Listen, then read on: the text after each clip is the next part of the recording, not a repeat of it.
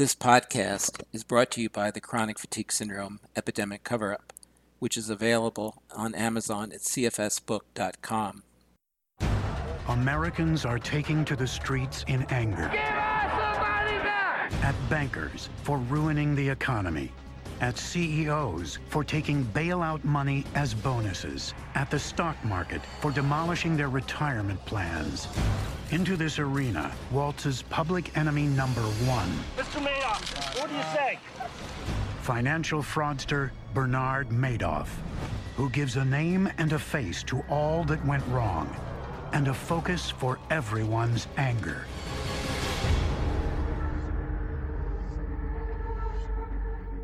America thought the boom would last forever. For the last 25 years, we've had this enormous boom throughout the world.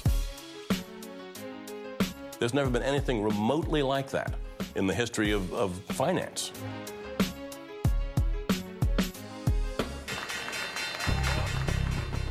But in 2008, America found itself at a crossroads. The stock market slide continued today. Wall Street's worst week ever. Moscow fell 4%. Japan's Nikkei dropping 9%. 18%. How low will it go? When the stock market collapsed, people all across the country took a hit. I can see myself working for 10 or 15 years longer than I might have originally thought I would. Outraged Americans watched as more than $2.4 trillion of their savings vanished in a few weeks. My money is gone. My 40K, what I plan to live off on, is not there. An infuriated nation began to wonder, were the underpinnings that held the American economy together just smoke and mirrors? To make matters worse, the downturn brought to light an unprecedented amount of fraud. When the tide goes out in the financial markets, you can see who was overexposed, who was cutting corners, who was operating fraudulently. The biggest fraud of all was Bernard Madoff, who stole some $65 billion, perpetrating the largest Ponzi scheme in history. Mr. Madoff, what do you say? A nation up in arms found one focus for their fury. It's very hard for people to wrap their minds around the drop in this S&P 500 or the mortgage meltdown. He puts a face on what we've all been feeling the last few years. People who, had absolutely nothing to do with Bernie Madoff could look at this man and say, this is the human being who symbolizes the loss in my portfolio. Where's our money? It's not funny. Where's our money? It's not funny. He is someone people can focus their anger, their attention on, and it's going to be remembered as the Madoff era. That opening from the documentary called Bernie Madoff, The Scamming of America, was a moment in American history everyone can remember. Now, just about every citizen in America and the rest of the world knows what a Ponzi scheme is. What every citizen in America doesn't know is that he or she is a victim of a far bigger medical and scientific Ponzi scheme that, unbeknownst to them, has endangered their health for the last 3 decades. It threatens their health now, and it promises to be a threat to their immune systems and every other system in their bodies for the rest of their lives. This show is about that Ponzi scheme, which I refer to today as the Anthony Fauci HIV/AIDS Ponzi scheme, or the Fauci Ponzi scheme for short. Here's Anthony Fauci describing his early involvement with the AIDS epidemic. In 1981, I was at the National Institutes of Health. I was a senior investigator and the head of a laboratory called the Laboratory of Immunoregulation, of which I still maintain that laboratory 30 years later. What we were studying at the time, before the appearance of the AIDS cases that we first saw then, was the interface between infectious diseases and the immune system, and particularly the regulation and dysregulation of the human immune system. I remember it very, very clearly because it was associated with some major decisions I made about changing the direction of my career. I was sitting in my office at the NIH Clinical Center, the research hospital where I had my laboratories, and what came on my desk in June of 1981 was the June 5th edition of Morbidity Mortality Weekly Report, the weekly a summary that comes from the CDC. And it was a report of 5 otherwise healthy, interestingly and curiously, gay men who presented in Los Angeles with an unusual pneumonia called pneumocystis pneumonia, which is seen only in individuals who have a compromised body defenses or immune system. I had seen several patients with pneumocystis because as an infectious diseases clinician, I was not infrequently called to consult on patients from the Cancer Institute who were receiving chemotherapy and would occasionally get this bizarre type of pneumonia. I didn't make anything of the initial report because it just was curious, a little disturbing, wasn't quite sure what was going on. And then exactly 1 month later, on the 4th of July of 1981, another edition of MMWR landed on my desk, as it does every week, and I read it.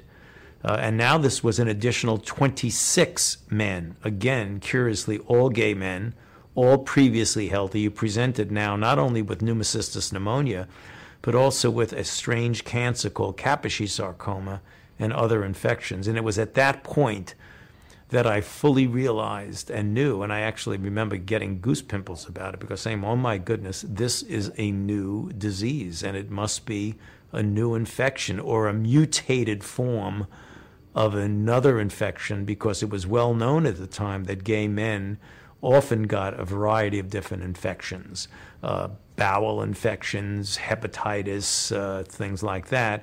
I didn't know what it was, but I made a decision then in the middle of the summer of 1981 that I was actually going to change the direction of my career and start bringing into the hospital and studying these unusual situations of gay men who had this strange disease. In fact, we used to call it then for a while gay-related immunodeficiency, or GRID, until it became clear that the disease went well beyond the gay community and involved essentially anyone who would practice risk behavior that would put them at risk.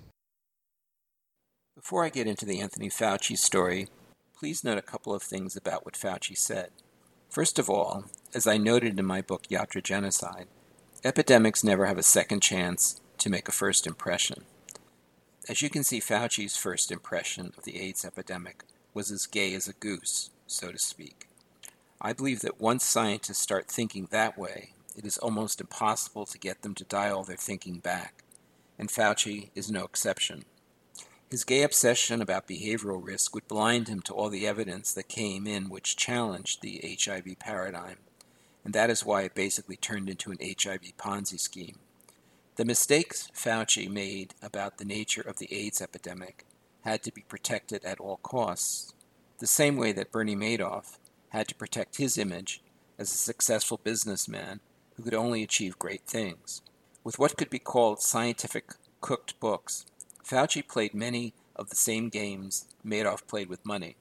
But many more people got hurt from Fauci's HIV Ponzi scheme than from Madoff's financial Ponzi scheme. Okay, here is the Anthony Fauci story. November 2nd, 1984 was an especially tragic day in the AIDS and chronic fatigue syndrome epidemic. That was the day Anthony Fauci became the director of the National Institutes of Allergy and Infectious Diseases. It was the day a thin-skinned, physically ultra-diminutive man with a legendary Napoleonic attitude was positioned by destiny to become the de facto AIDS czar, and in some ways he also was the chronic fatigue syndrome czar. In the fog of culpability that constitutes what I often refer to as the HIV/AIDS Ponzi scheme, one thing is clear. The buck, on its way to the very top of the government, at least pauses at the desk of Anthony Fauci. In his book, Good Intentions, Bruce Nussbaum writes, Fauci looked as if he stepped out of a limousine. Trim and athletic, Fauci's tailored suits, cuffed-linked shirts, and aviator glasses set him apart from the rest of the scientists and administrators at the NIH. Fauci had risen quickly at NIH. According to Nussbaum, he began work at NIH in 1968 after his residency, and by 1977 he was deputy clinical director of NIAID. Nussbaum describes Fauci as an aggressive administrator, not a details man, a big picture kind of guy. Nussbaum wrote that Fauci saw AIDS as a dreadful disease and an opportunity for NIAID, his institution, to grow into a much bigger, more powerful institute. So AIDS was his very big chance. He wasn't known as a brilliant scientist, according to Nussbaum, and he had little background in managing a big bureaucracy, but he did have ambition and drive to spare. This lackluster scientist was about to find his true vocation, empire building. Unfortunately, the empire his extreme ambition would build was the HIV/AIDS Ponzi scheme. If the mantra during Watergate was follow the money, the mantra for uncovering the crimes of the HIV Ponzi scheme could be follow the empire building. And one of the morals of the story is that lackluster can have extreme consequences. According to Nussbaum, in order to make his dreams come true, Fauci had to fight for a bigger piece of the AIDS research pie, which he succeeded at by getting a sizable amount of the funds that Congress appropriated for AIDS research. Fauci also had to fight to get AIDS out of the claws of the National Cancer Institute, where the virus that was believed to be the cause of AIDS had been discovered, or more accurately, stolen. Fauci argued that it was his institute's right to take on the lion's share of the research because, although AIDS did involve cancer, that is Kaposi sarcoma, it was, after all, an infectious disease.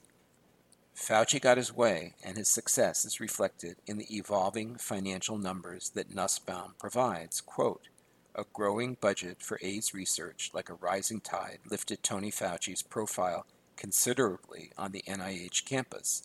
In 1982, NIAID received $297,000 in AIDS funding. In 1986, it received $63 million. In 1987, the sum reached $146 million. By 1990, NIAID's annual AIDS funding was pushing $500 million. Nussbaum wrote, Tony Fauci's ship had come in.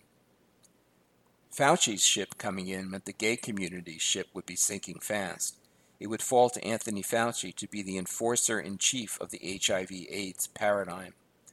No one can argue that he didn't do a spectacular job of paradigm enforcement for 3 decades, 3 dreadful decades. There would be no HIV Ponzi scheme without him. I actually wrote an article in December of 1981 that ultimately got published in June of 1982 in the Annals of Internal Medicine. It was a commentary. And in the commentary, I stated very clearly, although we don't know what this agent, if it is an agent, is, that because it is seen almost exclusively in an epidemiologically restricted population, anyone who assumes that this disease is going to stay confined to the gay population is making that assumption based on no scientific data. So be careful, because it very likely is going to spread well beyond this. And I said it, in a commentary. I didn't have any data. I didn't have the virus. It just looked to me saying, here's an infection. It's being almost certainly sexually transmitted. There are a few things in the world that are universal. One is sexuality. The other is you got to eat and you got to drink. And if you're going to procreate, you're going to have sex. And even if you don't want to procreate, you're going to have sex. I was following the cases that were being reported and was preparing my lab and my team that I was putting together. And then when we finally got a small team together, myself and literally just a couple of other people, not very many people were interested in studying this, we began in earnest admitting patients right in the very beginning of the year, right around the Christmas, New Year's holiday in 1981-82. So I got very concerned that a sexually transmitted infection that was lethal, because by that time it became very clear to me, because all of my patients were dying, that this was something that we really better be careful of. And it was that kind of concern that made me very confident that I was making the right decision in turning the direction of my research away from inflammatory diseases to study this bizarre new syndrome that was appearing among gay men. Is there anything more tragic than the confidence of a man who is egregiously wrong? Fauci was so confident that he understood the nature of the epidemic that he was willing to elbow anyone who disagreed with him out of the way. He was willing to destroy anyone who questioned his scientific authority. Starting in the mid-1980s, an organization called the American Foundation for AIDS Research, AMFAR, played a multifaceted role of raising money for HIV research and enlisting celebrities in a glamorous and ultimately shameful HIV propaganda campaign that made the putatively private organization essentially a de facto arm of the government's HIV/AIDS establishment. If one considers the HIV theory of AIDS a Potemkin biomedical village that gays were forced to live in, then AMFAR is one of its leading real estate agents. John Lauritsen, in his book The AIDS War, writes that AMFAR was founded as an alternative to the AIDS establishment to provide funding for research that was not predicated on the AIDS virus hypothesis. It didn't last long. He was not aware that even 1 penny was ever given to a researcher who publicly expressed doubts as to the etiological role of HIV or the benefits of the nucleoside analogs. In addition to becoming one of the leading private promoters of the government's HIV/AIDS paradigm propaganda, AMFAR played a disturbing role in squelching serious scientific criticism of the HIV hypothesis and in helping turn the entire field of AIDS into a world of what I call heterosexist, totalitarian, and abnormal science. AMFAR, like ACT UP, played the role of thought police in enforcing the Fauci paradigm. They were like Madoff's protectors, who kept the authorities from looking at the books.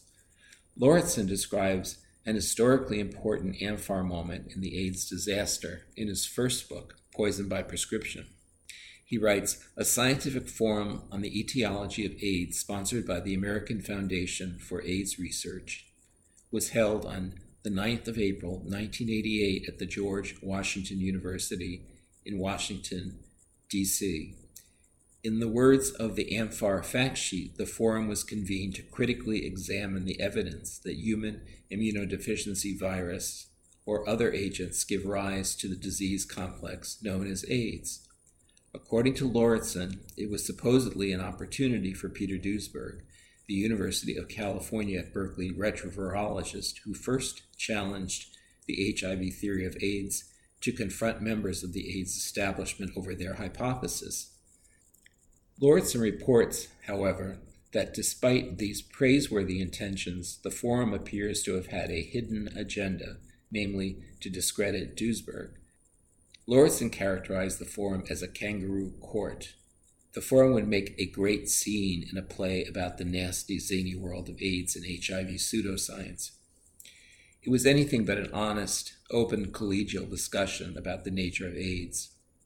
Scientific philosopher Thomas Kuhn would roll over in his grave if anyone called it genuinely scientific.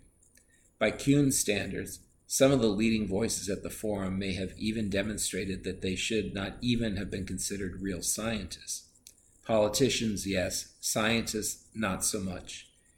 Even the HIV theory's ardent acolyte, Michael Specter, the reporter from the Washington Post and future New Yorker writer, who was among the 17 journalists at the forum, saw through the charade, noting that the meeting was billed as a scientific forum on the cause of AIDS, but was really an attempt to put Duesberg's theories to rest.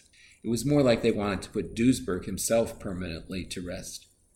The meeting had the tone and style that was endemic to HIV/AIDS research and characteristic of abnormal and totalitarian science. Lauritsen reported that while no blows were struck, some of the HIV protagonists fell below the standards of civility that are expected in scholarly debate. At all times, Duesberg retained good manners and a sense of humor in the face of invective, insults, and clowning from his opponents. One of the signs that AIDS in general was being conducted in the opposite world of what could be called abnormal totalitarian science was the uncanny willingness of the scientists to abandon the traditional rules of scientific evidence known as Koch's postulates. Instead, AIDS researchers, including the ones at the AMFAR Forum, were willing to revise Koch's postulates in a more permissive direction. It would no longer be necessary to find the microbe in all cases of the disease. mere correlations between microbial antibodies and the progression of the disease would be sufficient. HIV could be proven epidemiologically to be the cause of AIDS. Given the unrecognized sexual politics of the science that was operating among this crowd, they were basically saying, without realizing it, that causation could be established homodemiologically. That's the word I use to describe epidemiology that is both heterosexist and obsessed with gays. The presumptions of heterosexist and political epidemiology would trump the traditional rules of evidence, and those rules would basically be summed up as heads I win and tails you lose. You basically being gays and eventually blacks. Lauritsen caught the powerful HIV advocates in the act of doublespeak that is common in abnormal totalitarian science when he wrote, quote, "Actually, the HIV advocates talked out of both sides of their mouths with regard to Koch's postulates. On the one hand, they disparaged them as in need of modification, read abandonment. On the other hand, they were doing their best to come up with data that would satisfy at least the first postulate." Duesberg's opponents at the forum included Anthony Fauci, the empire-building director of NIAID. At the Amphar Forum, Fauci and others played a curious, unfair game with Duesberg. They accused Duesberg of citing research that was out of date, even though it was basically the same research quoted at that time by the AIDS establishment. On the other hand, when Duesberg would ask Fauci and others for actual references to support their statements at the Amphar Forum, he was rudely rebuffed, and according to Lauritsen, they tried to shore up their viewpoint about HIV with unpublished data or, quote, their own private facts. Private facts not on the public record are another sure sign that AIDS was a manifestation of the opposite world of abnormal, totalitarian, and sociopathic science. Unfortunately, their private facts about AIDS were also connected to each other by a private scientific logic. The 800-pound gorilla at the Amphar Forum was the fact that evidence of HIV could not be found in all AIDS patients, which should have been strong, even damning evidence that HIV couldn't possibly be the cause of AIDS, that is, if normal, non-totalitarian science was being practiced. As scientist Marcel Baluta pointed out at the meeting, quote, "Sometimes even a single exception is sufficient to disprove a theory. This is the crux of the matter. The virus cannot be found in all cases of AIDS." One could say that still believing that HIV is the cause of AIDS in the face of evidence that it could not be found in all patients is Exhibit A, that delusion and denial were running the show. It was Bernie Madoff-style science at its very best. Fauci's answer to Marcel Baluta belongs in a beginner's textbook on the card tricks of abnormal science. According to Lauritsen, Fauci responded to Baluta by saying that a good lab was able to isolate the virus in 90 to 100% of the cases, and that there was no question about it. Like Bernie Madoff, Fauci was a total bullshitter. Lauritsen reported that Fauci did not provide a reference to published data, nor did he indicate what the good labs were or how exactly they differed from the not-so-good labs. Fauci was faking it, pontificating like a true Ponzi scheme operator. Duesberg made a number of arguments based on his years as one of the celebrated deans of retroviral research, arguments about why HIV could not possibly be the cause of AIDS. Lauritsen wrote that Fauci's presentation, while aspiring to be a point-by-point rebuttal to Duesberg, consisted mainly of disconnected assertions delivered in a tone of petulant indignation. Epidemiological studies conducted in San Francisco and unpublished laboratory reports seemed to be the basis of most of his statements. So far as Lauritsen could tell, he understood none of Duesberg's arguments. One wonders what would have happened if Duesberg had been less collegial and accused Fauci and his gang of operating a scientific Ponzi scheme. In some ways, you could say that Duesberg had brought a knife to a gunfight. Did anything surprise me? Well, yes, everything surprised me about it because it was the first time a retrovirus that replicated. I mean, HTLV-1 was discovered by Gallo as a cause of T-cell leukemias in the 70s. So, but it wasn't a virus that was destroying cells. It was inducing a tumor. What surprised me about HIV was its recalcitrance to being able to be suppressed. And most surprising was the curious observation that is true today of how the immune system just cannot handle this virus. If you look at even the deadliest historic scourges, the bubonic plague, which is a bacteria, but smallpox as a virus, polio as a virus, measles as a virus, all of those, even though they had a considerable degree of morbidity and some mortality, at the end of the day, the body proved the concept that it could ultimately suppress the virus, eradicate the virus, and leave you with lifelong protection against reinfection. That didn't happen with HIV. So if you ask me of what the one thing that surprised me, shocked me, and scared me a bit, was that here was a virus that the immune system just was not particularly challenging to this virus. It suppressed it a little, but the virus always won the battle against the immune system. You would think Fauci was a scientist with an open mind, the way he talked about his big HIV surprises. But there were many surprises that he was not open to, like the surprise that the epidemiology of AIDS was wrong, completely wrong.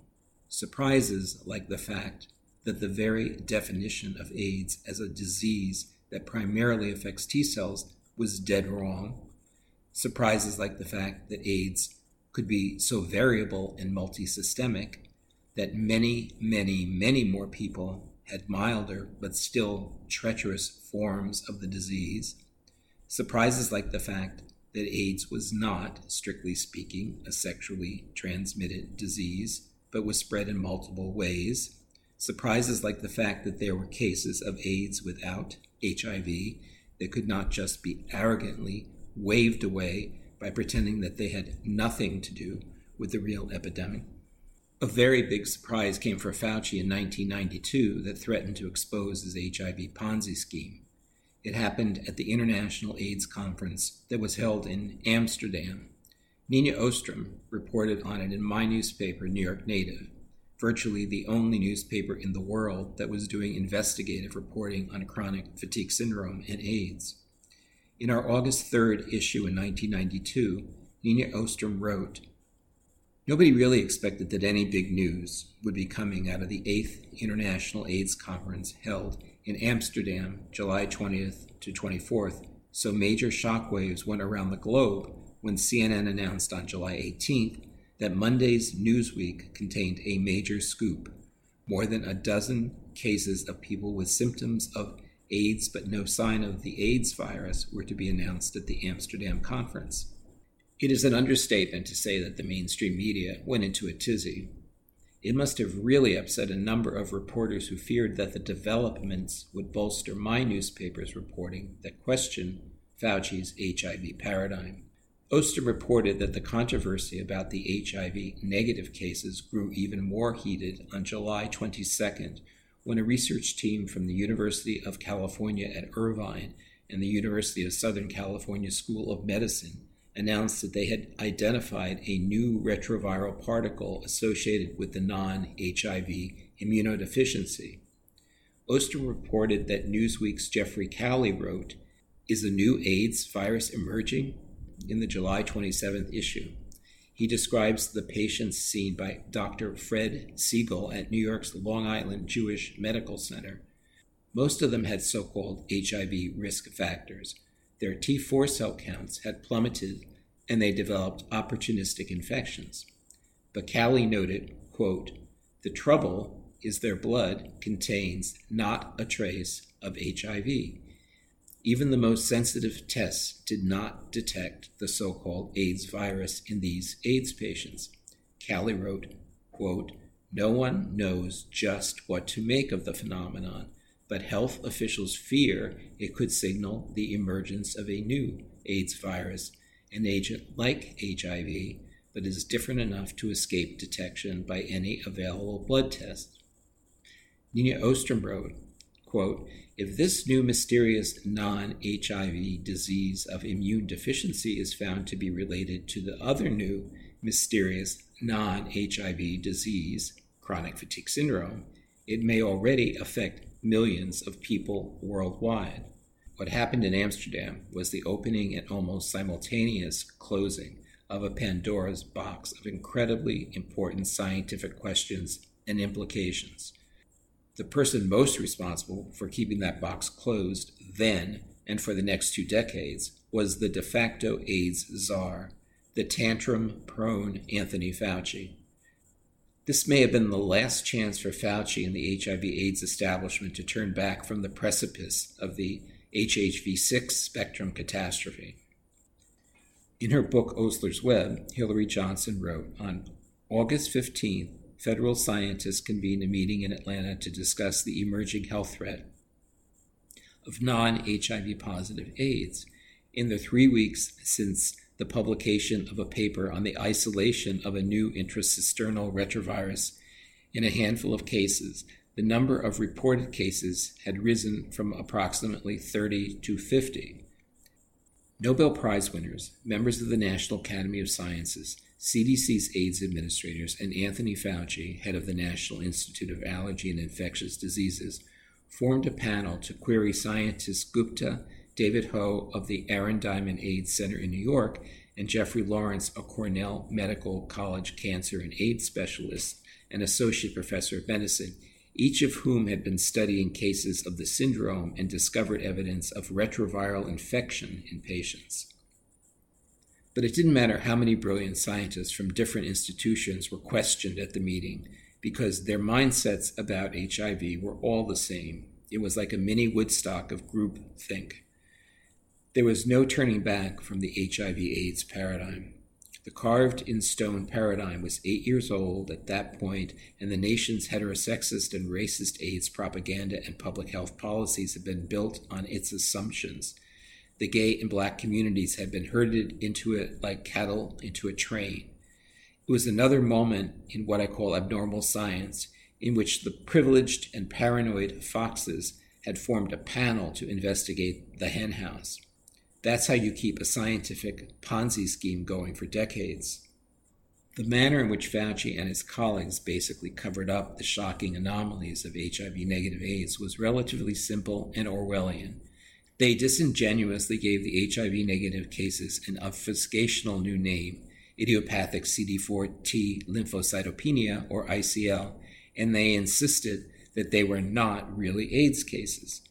The HIV/AIDS elite insisted that because there was no unifying geographic or chronological risk factor to be found in these mostly white heterosexual Americans, and they shared no official AIDS risk factors, there was no HIV-negative AIDS or AIDS-like epidemic covertly occurring in the general population.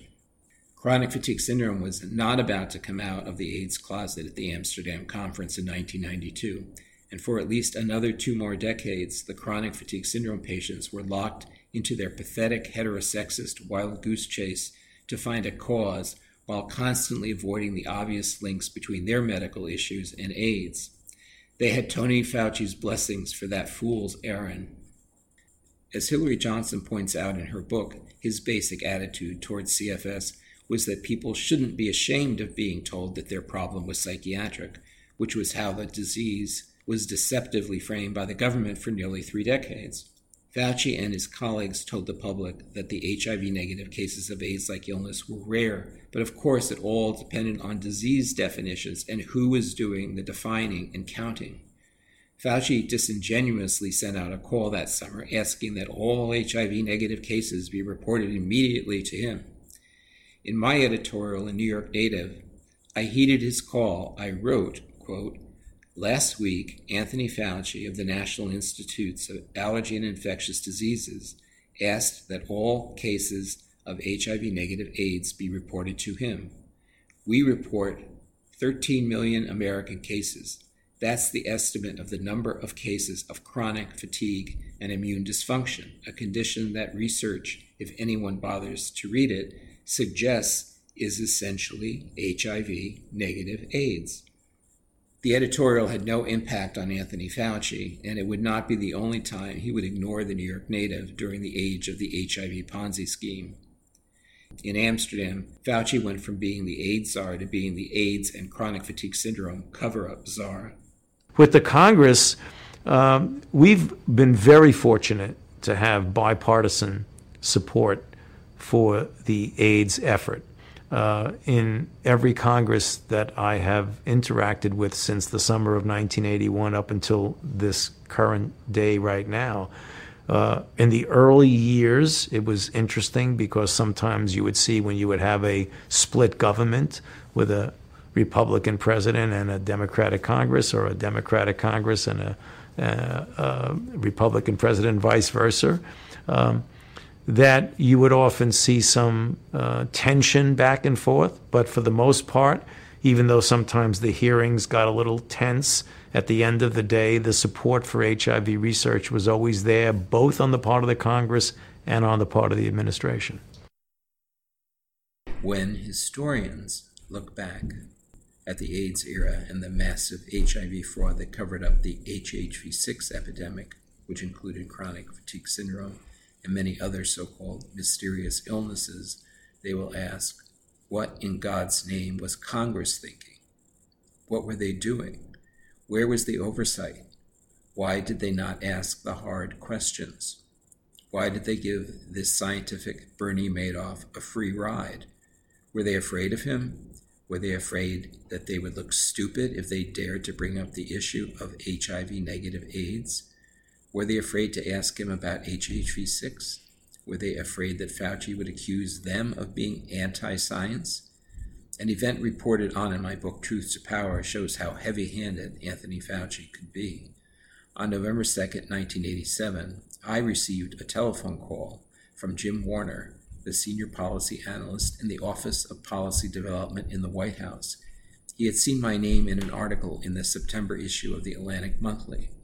Warner knew that the New York native had published a number of articles suggesting that HIV might not be the cause of AIDS, and he expressed concern that HIV might not adequately explain the epidemic. I asked Warner about President Reagan's position on the epidemic, and he told me that the president wanted, quote, the best people to do the best thing, but that the president didn't feel that was being accomplished. Warner also told me that the White House could be seen as being divided into two groups on the issue of AIDS. One group, which he said was in the minority, wanted to adopt an Auschwitz model by quarantining all those infected with the virus. The other group, he said, was incompetent. Several times during our conversation, Warner stressed that there were many incompetent scientists working for the government. He said he was not impressed that a majority of scientists believe that HIV is the cause of AIDS, because throughout history, majorities have been wrong. He was very concerned about the haphazard collection of data on HIV and noted that between 1 million and 1.5 million Americans are infected. If the epidemic was indeed spreading, Warner wondered why the CDC's estimates didn't reflect it. Warner also asked me whether Dr. Robert Gallo, the man credited by some with the discovery of HIV and by others with having stolen it from the researchers at the Pasteur Institute in Paris, had ever stated that HIV is the cause of AIDS. I told him that Gallo had on numerous occasions. Warner expressed a desire to establish the real cause of AIDS so that the government resources could be spent on treating those infected. Warner wanted to know how he could get in touch with Peter Duesberg, the retrovirologist who believed that Gallo was wrong about HIV's connection to AIDS. I gave him Duesberg's telephone number. 1988 brought with it the hope that at an exciting meeting scheduled by James Warner for a debate about whether HIV was a huge scientific mistake would actually take place in the White House. Warner had invited both Peter Duesberg and Robert Gallo to the meeting, but on January 8th, Joe Nicholson reported in the New York Post that the meeting had been canceled. Ironically, a man who was no friend of the gay community, Gary Bauer, President Reagan's top domestic advisor, was a sponsor of the meeting and was concerned that HIV might not be the cause of AIDS.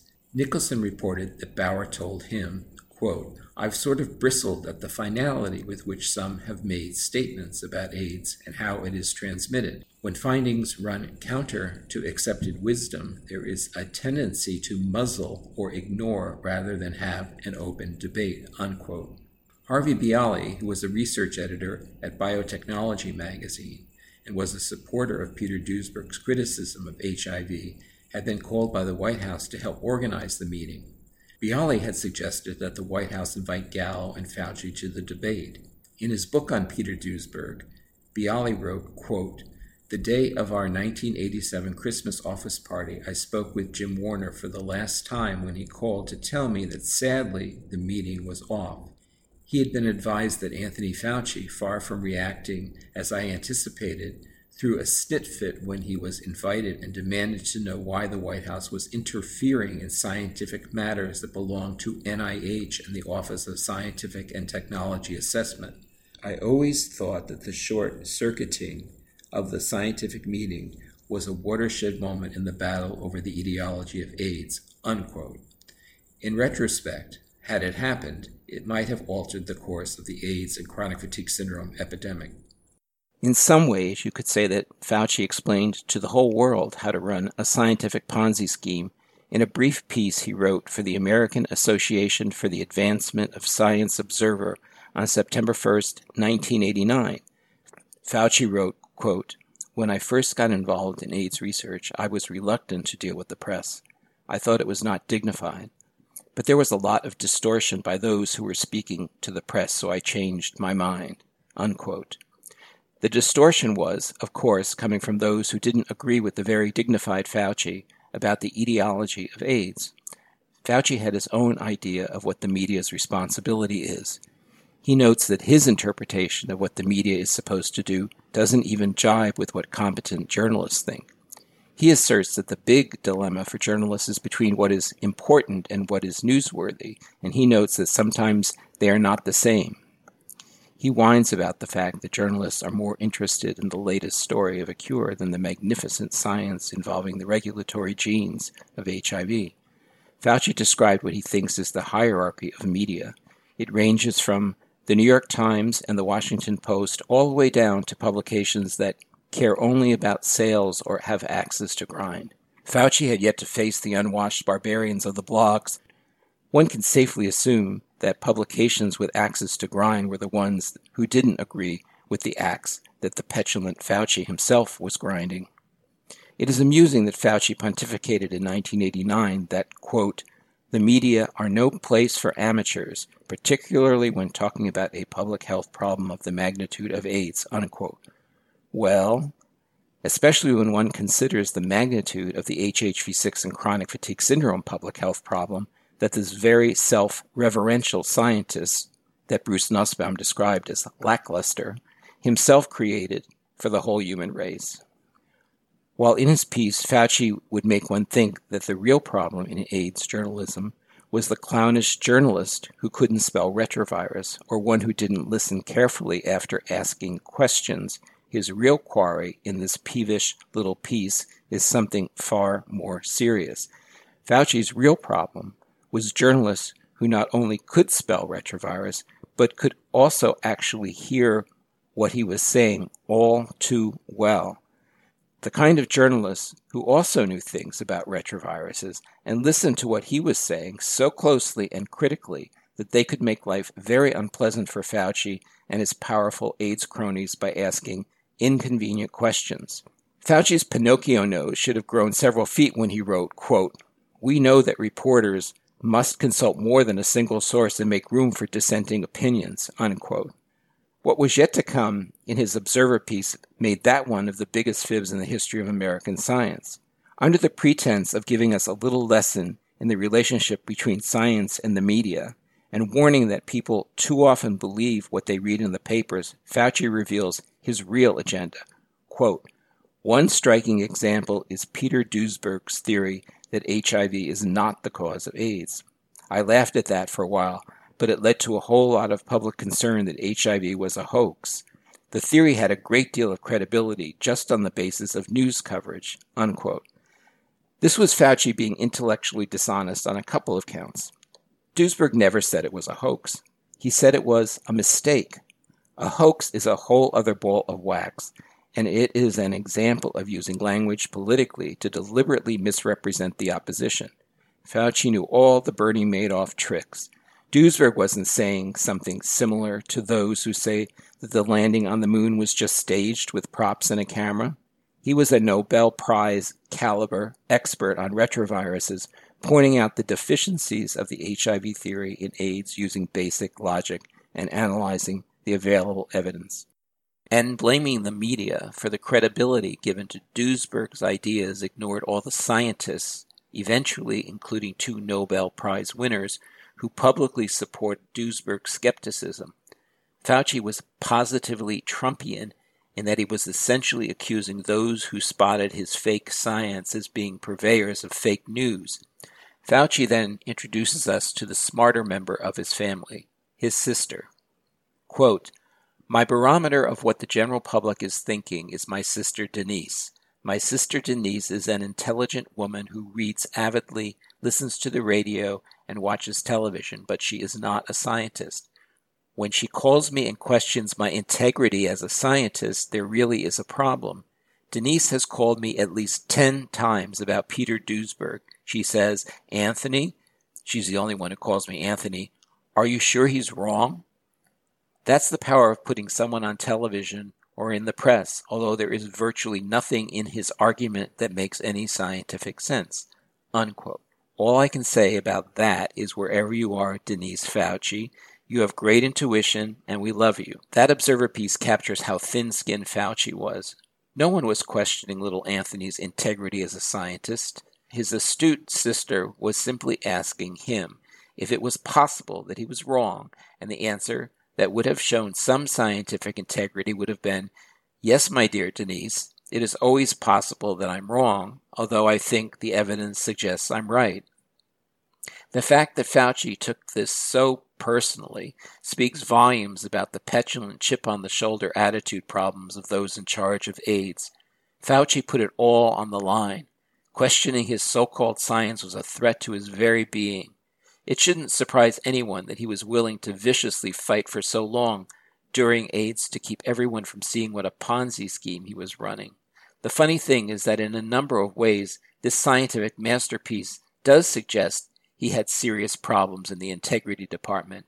Between the lines of the piece, Freudian historians may one day even find the glimmer of a guilty conscience. Fauci, like most of the crowd that gave us the HIV Ponzi scheme, knew only too well what normal, non-totalitarian science is supposed to look like when he wrote, quote, "People are especially confused when they see divergent viewpoints about the same thing. They do not understand that the beauty of science is that it is self-corroborating and self-correcting." It was actually Fauci who didn't understand that the whole process of self-corroboration and self-correction was being short-circuited by the hijinks of the touchy and crooked HIV/AIDS establishment that was growing more dominant by the day. The very tone of Fauci's piece, its extraordinary imperiousness and presumptuousness about the stupidity of the public, points to the fundamental problem for a society in which arrogant and dishonest elite scientists have more and more power. Fauci would not only be the judge and jury of what was true in science, but he also wanted to decide who deserved to write about it and what they should write. He clearly left no room for the possibility that the really good journalists would be the kind that questioned what he had to say. Fauci also made it pretty clear in the piece that, try as they might, AIDS critics and dissidents would get absolutely nowhere because he was permanently stacking the deck against them. He wrote, quote, "The lack of clear-cut black or white answers plagues the biomedical sciences compared with the physical sciences. Stanley Pons and Martin Fleischmann said they had achieved nuclear fusion at room temperature. Other scientists tried, but they could not reproduce it. Bingo, it's over. But because we cannot ethically do clinical trials to establish that he is wrong, I am probably going to be answering Peter Duesberg for the rest of my life." Unquote. Someone near Fauci should have tried to convince him that it wasn't all about him. One also loves the presumption that he was going to control the official etiology of AIDS for the rest of his life. Unfortunately, he almost has. Beyond the breathtaking megalomania of that statement is the stupidity that the only way to show HIV wasn't the cause of AIDS was to do clinical trials with patients. All it would have taken would have been a few patients with AIDS who had no evidence of HIV. The only people that would be hurt by the implications of that finding would be the dishonest and incompetent scientists like Fauci, whose undeserved reputations and incomes had depended upon the HIV theory.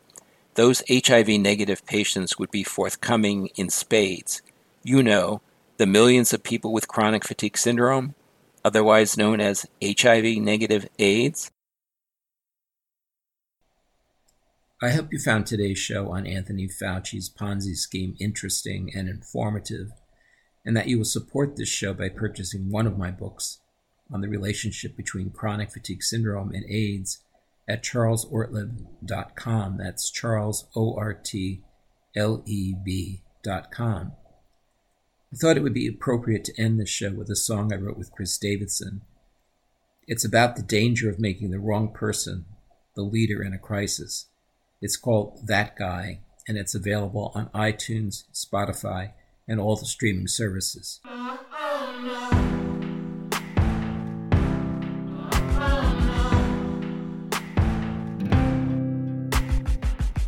Mayday, mayday, we're in distress. We hit an iceberg and the hull's a mess. The ship is sinking and the captain's drinking all the scotch and rye. But please, please, please don't give the helm to that guy.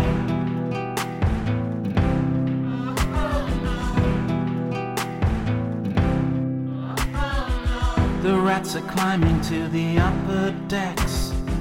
The frightened crew now look like wrecks. We don't know what will happen next. But please, please, please don't give the helm to that guy.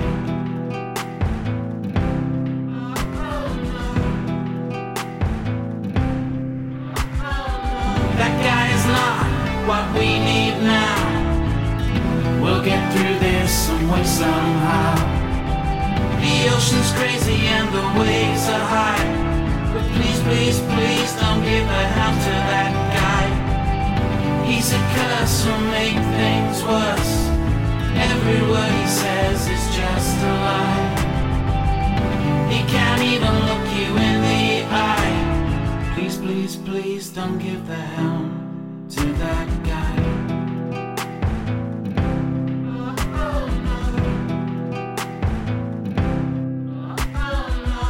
Things are spinning out of control, and now we start to sway and roll. From the north comes a heavy wind. Soon the panic will begin. We'll feel like we're gonna die. But please, please, please don't give the helm to that guy.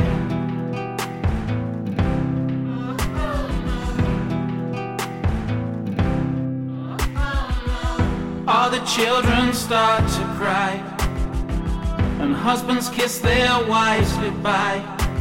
But please, please, please don't give the helm to that guy.